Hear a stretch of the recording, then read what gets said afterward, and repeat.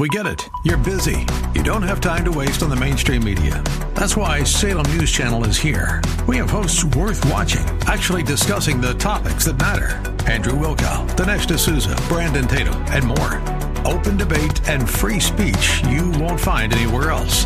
We're not like the other guys. We're Salem News Channel. Watch anytime on any screen for free 24/7 at snc.tv and on Local Now, Channel 525. Are you looking for truth from God's Word that you can understand and apply to your life?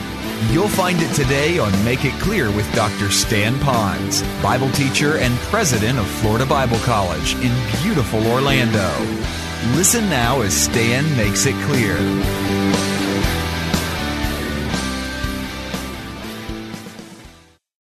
Now I'm going to look at the areas I need to work on. So it even goes deeper than that. Well, with that, I have to answer this question. Why should he be the one that gets all the glory? Why should it be not about me and about him? This passage will give you 5 of them, and you could own these 5.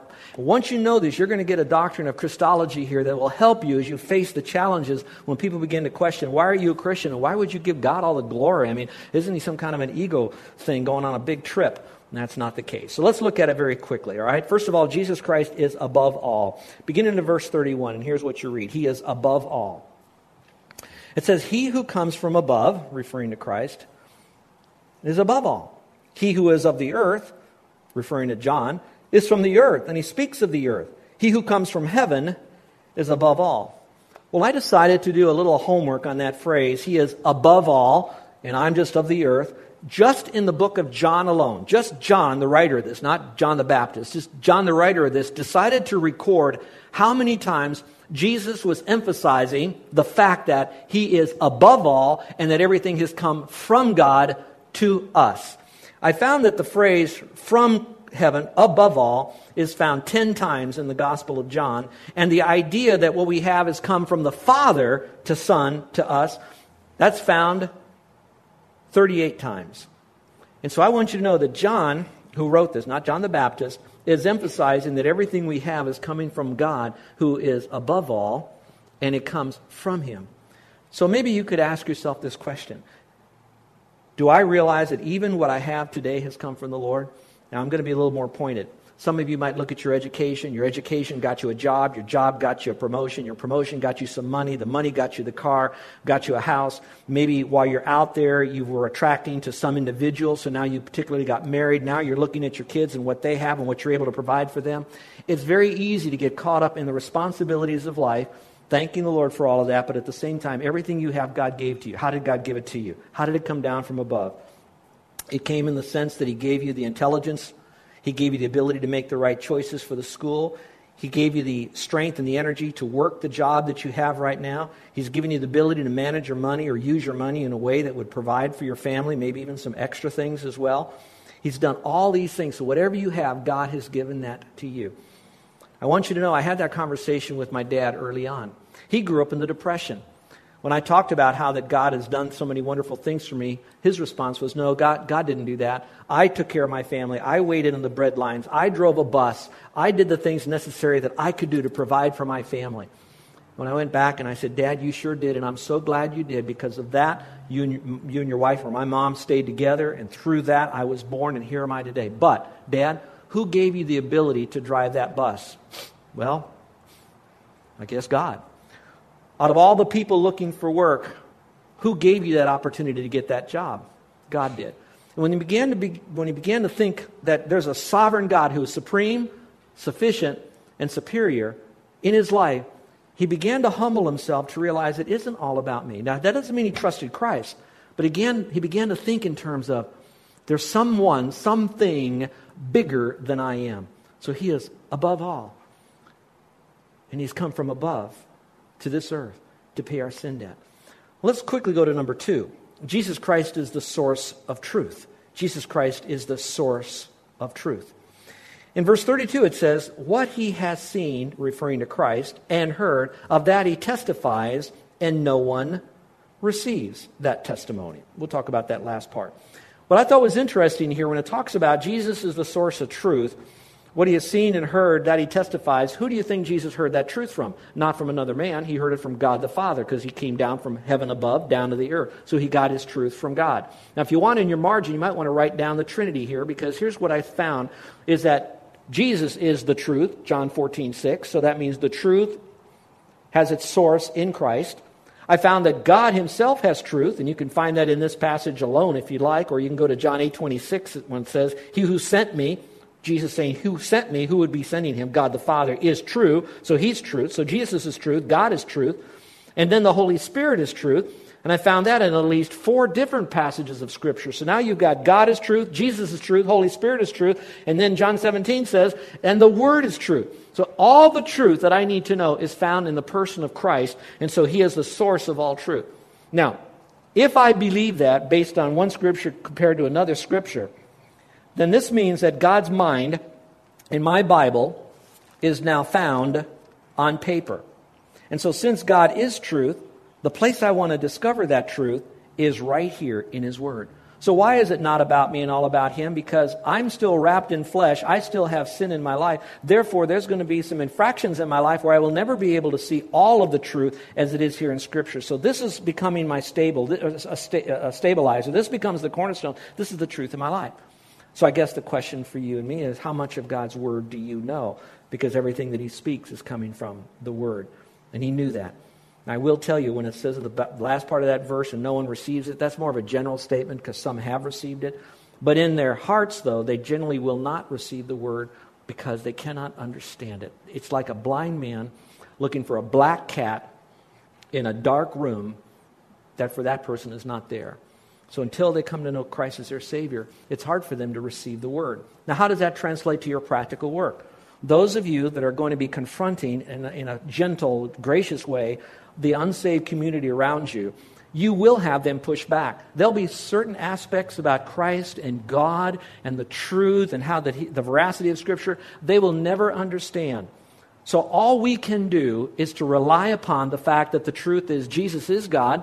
He is the source of all truth. And if I would just lovingly present the truth, here it is. I present the truth, allow the truth and the Holy Spirit to work with that person. So technically, I don't lead that person to Christ. I just give him the message, and God and the Holy Spirit, that whole thing is a God thing that's happening where that person comes to faith alone in Jesus Christ.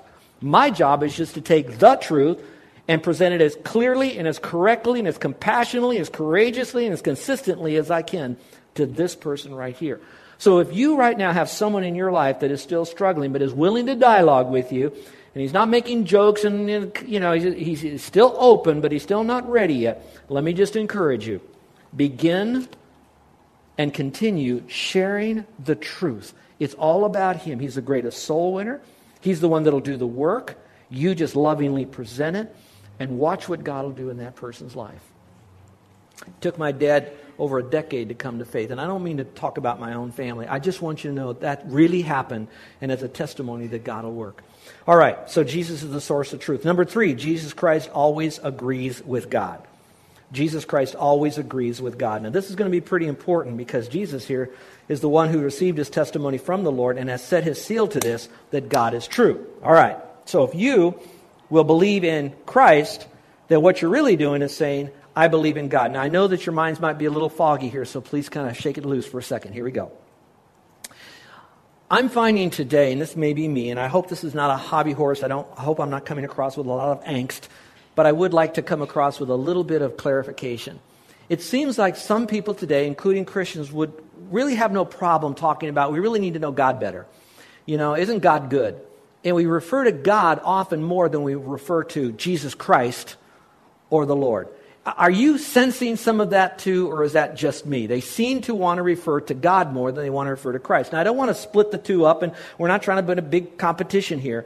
But when you go through Scripture, what you're really finding that if you truly believe in God, if you really want God to be honored and all the rest, then what you've got to do is to do what he says, which is to what? Receive his Son.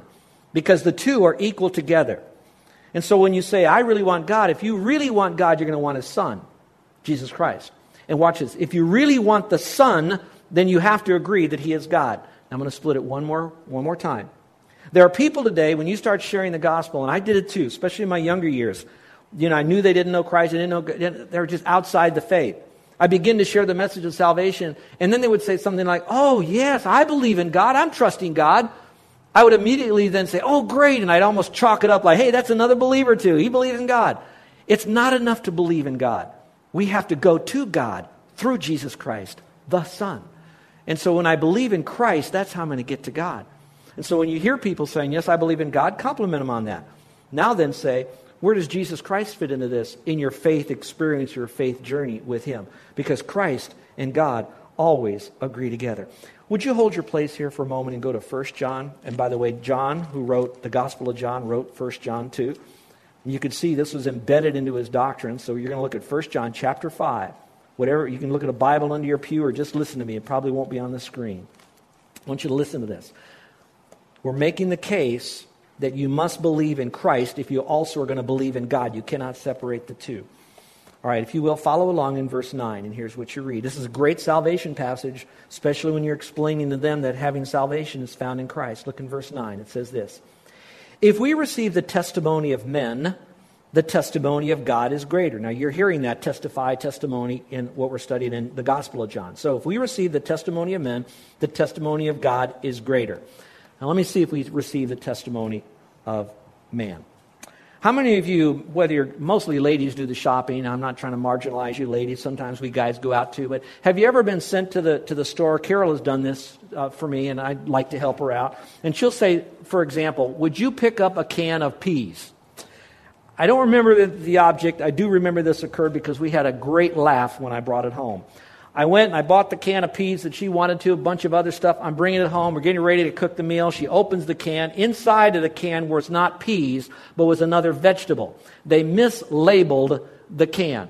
Has anybody had that happen to you with a can or a box or anything like that? Would you raise your hand where you had the witness of man that happened to you? Good. I thank you. The couple of you raised your hands. Most of you probably don't shop. But anyway, my point still is this. We will accept the witness of man, sometimes even above the witness of God. That's the point he's making in verse 9. Verse 10. The one who believes in the Son of God has the testimony in himself. The one who does not believe God has made God a liar. Ooh. So in other words, if I'm not accepting this testimony of Christ being the Son, I might have an issue here. Then he says, because he's not believed in the testimony that God has given concerning his Son. So we have to believe about the Son if we're going to believe about God. Verse 11. And the testimony is this. Here's the testimony he's talking about. That God has given us eternal life. Okay, and where is this life found? In his Son, verse 11 says. Verse 12 says, he who has the Son has the life. He who does not have the Son of God does not have the life. And he ends with saying, these things have I written unto you. Again, the testimony.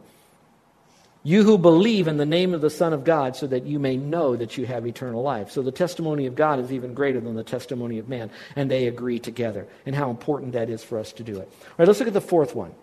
The fourth out of 5. Why it's about him and not about us. Jesus Christ has the Holy Spirit without limit.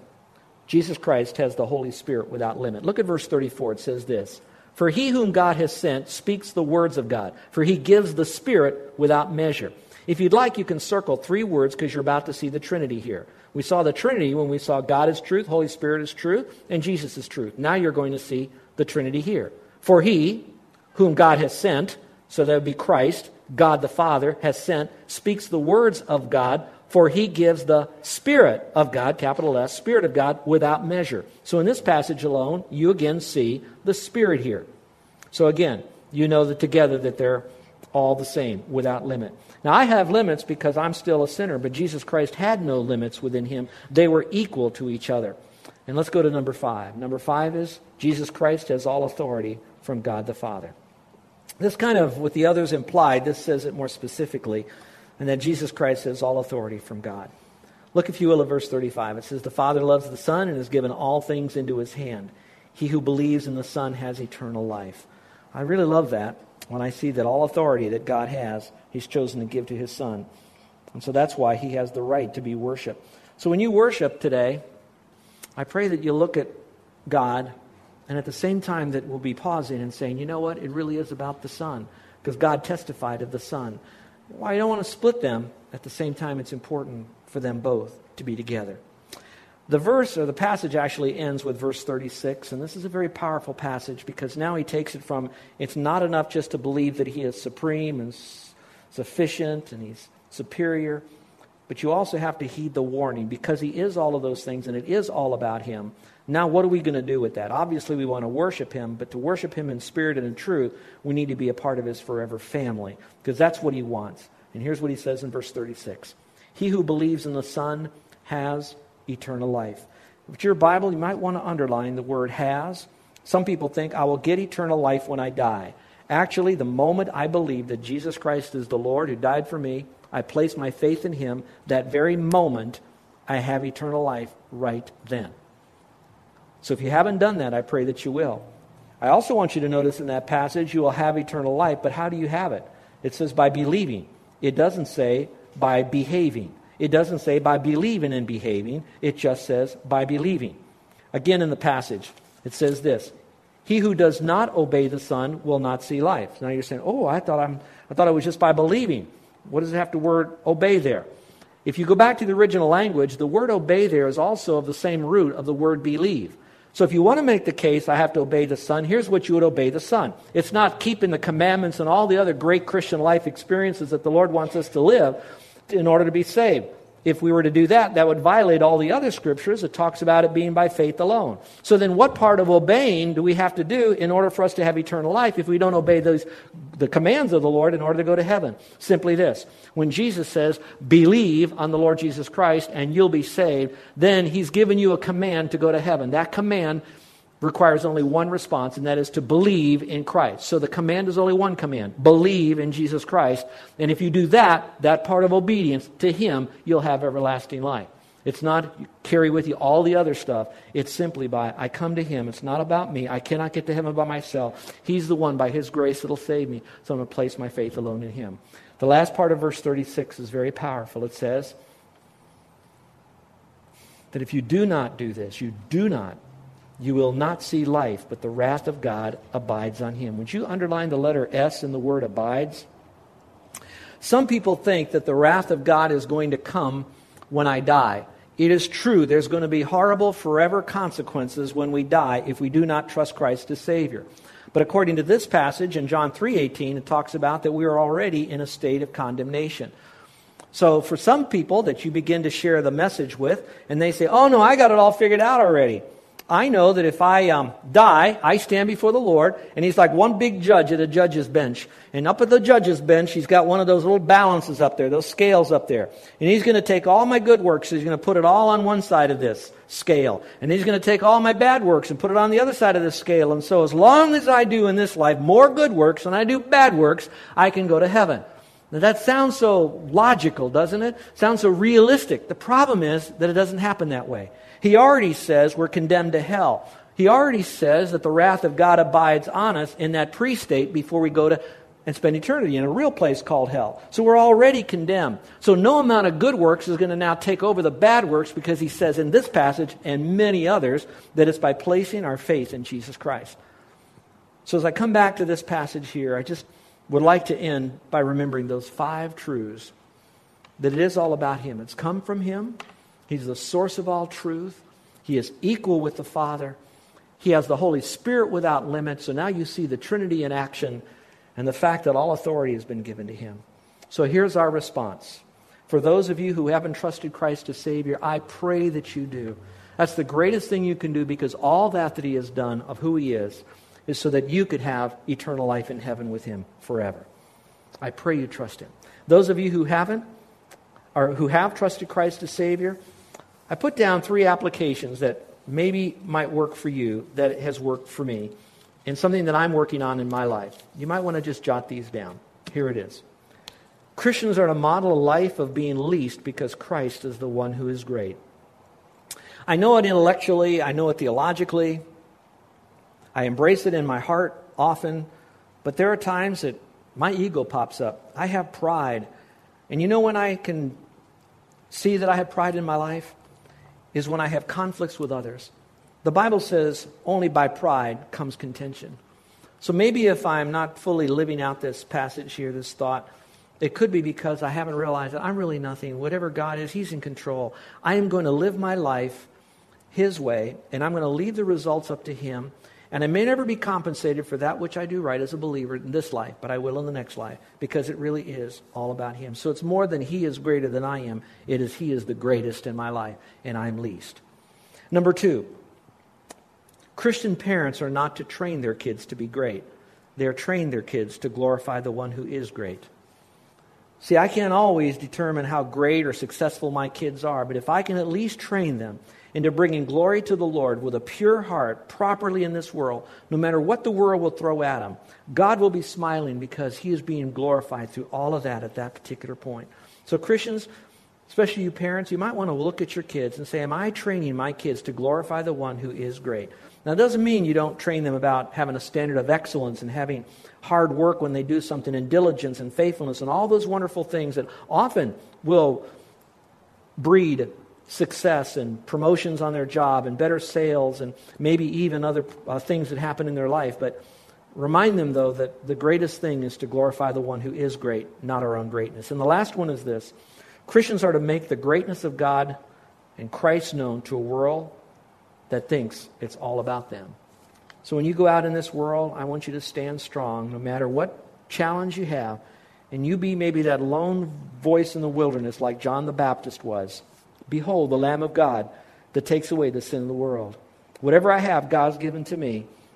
I must decrease because He must increase. And my greatest joy is to know that the Lord is smiling on other people that I perhaps have been able to bring to Him. And I pray that maybe that would be, as we leave here today, to know it's not about us, but it is about Him. Let's pray, shall we? With every head bowed and every eye closed. I know this message sometimes doesn't come with a lot of how to get out of debt and how to have fun in your life and, all these things that are important, and sometimes you do need to teach on them. But I want you to know that this truth that you got is a deep truth. It's going to take time for you to plummet its depths. But I want you to spend the time investigating this passage of Scripture. Own it. Realize that you're going to grow in the knowledge and the grace of Jesus Christ. Stay with it. It's found in these truths that are going to give you the greatest strength as you face this life and all the challenges that will come your way and my way. And that no matter what goes on in your life, you can still have that sense of peace and stability and joy when you do know it is all about Him. And it's not because He's the egomaniacal God. It is simply that He's a God who loves us, has the right to demand our worship, not coming from a motive of pride, but coming from a motive of grace and love for us. And so just take a moment right now in your own way. Would you worship the Lord? Would you tell Him how much you love Him? Would you ask Him to reveal to you, if you have a heart that's ready to say, yes, Lord, as a Christian now, I need to decrease and you need to increase. And if you really believe that, is there an attitude that needs to be adjusted? Is there an action that needs to be changed? Is it really all about Him? And it's because you love Him. And that it's the fullness of joy when you can hear the bridegroom's voice say, well done. Is there anyone in here that is yet to place their faith in Jesus Christ? All that we said and showed from Scripture about who Christ is ended with that verse that says, if you believe in Him, you will have everlasting life. But if you don't, the wrath of God does abide on you. And you're ready now to place your faith in Christ. If you're doing that, why don't you put that in that little card that was given to you and just put your name and say, today's the day that I'm stepping over the line and I'm placing my faith in Christ. I believe He is the Lord and He is worthy to be praised. And that humbly, I thank Him for forgiving me of all my sin. And just let me know that. I'd like to pray for you in the privacy of my office. I'll see your name on that card. We're not going to bother you and embarrass you, but I'd like to know that. Some of you that are out there that have questions over what was said here today, if you want to, call me up, send me an email, visit with me. If you're a lady, my wife would be glad to talk to you. We just want to help you on your journey as we all learn to decrease because He must increase. Our gracious Heavenly Father, we know that there's a world out there who hardly even knows of Jesus Christ, and those that do, when they start hearing about you and what Christians are to do, they get it all mixed up and thinking these are the things they need to do as an unsaved person, and they can't understand this. They don't receive the testimony of your word. So help us, Father, to be loving and patient and prayerful, but yet engaging them on truth, knowing that your truth is powerful, and that it comes from the triumphant Trinity, God the Father, God the Son, God the Holy Spirit. Lord, I pray you will reveal to us personally, ourselves, areas that need to decrease so you can increase. And then help us, Father, to live that life out of humility, but also power and courage to engage this culture with Jesus Christ, who truly is altogether lovely. In Jesus' name, amen. You're listening to Make It Clear with the teaching of Dr. Stan Ponz, founder of Make It Clear Ministries and president of Florida Bible College in beautiful Orlando, Florida. Make It Clear is dedicated to taking the Word of God with clarity into every person's world. It is the support of listeners like you who make the ministry of Make It Clear possible. You can provide your tax-deductible gift to Make It Clear online by going to makeitclear.org. Or you can mail your gift to Make It Clear, P.O. Box 607901, Orlando, Florida, 32860. Thank you for helping us make it clear. If you would like to have Dr. Ponz speak at your church or event, please send us an email at tellmemore@makeitclear.org. Thank you, and remember to make it clear.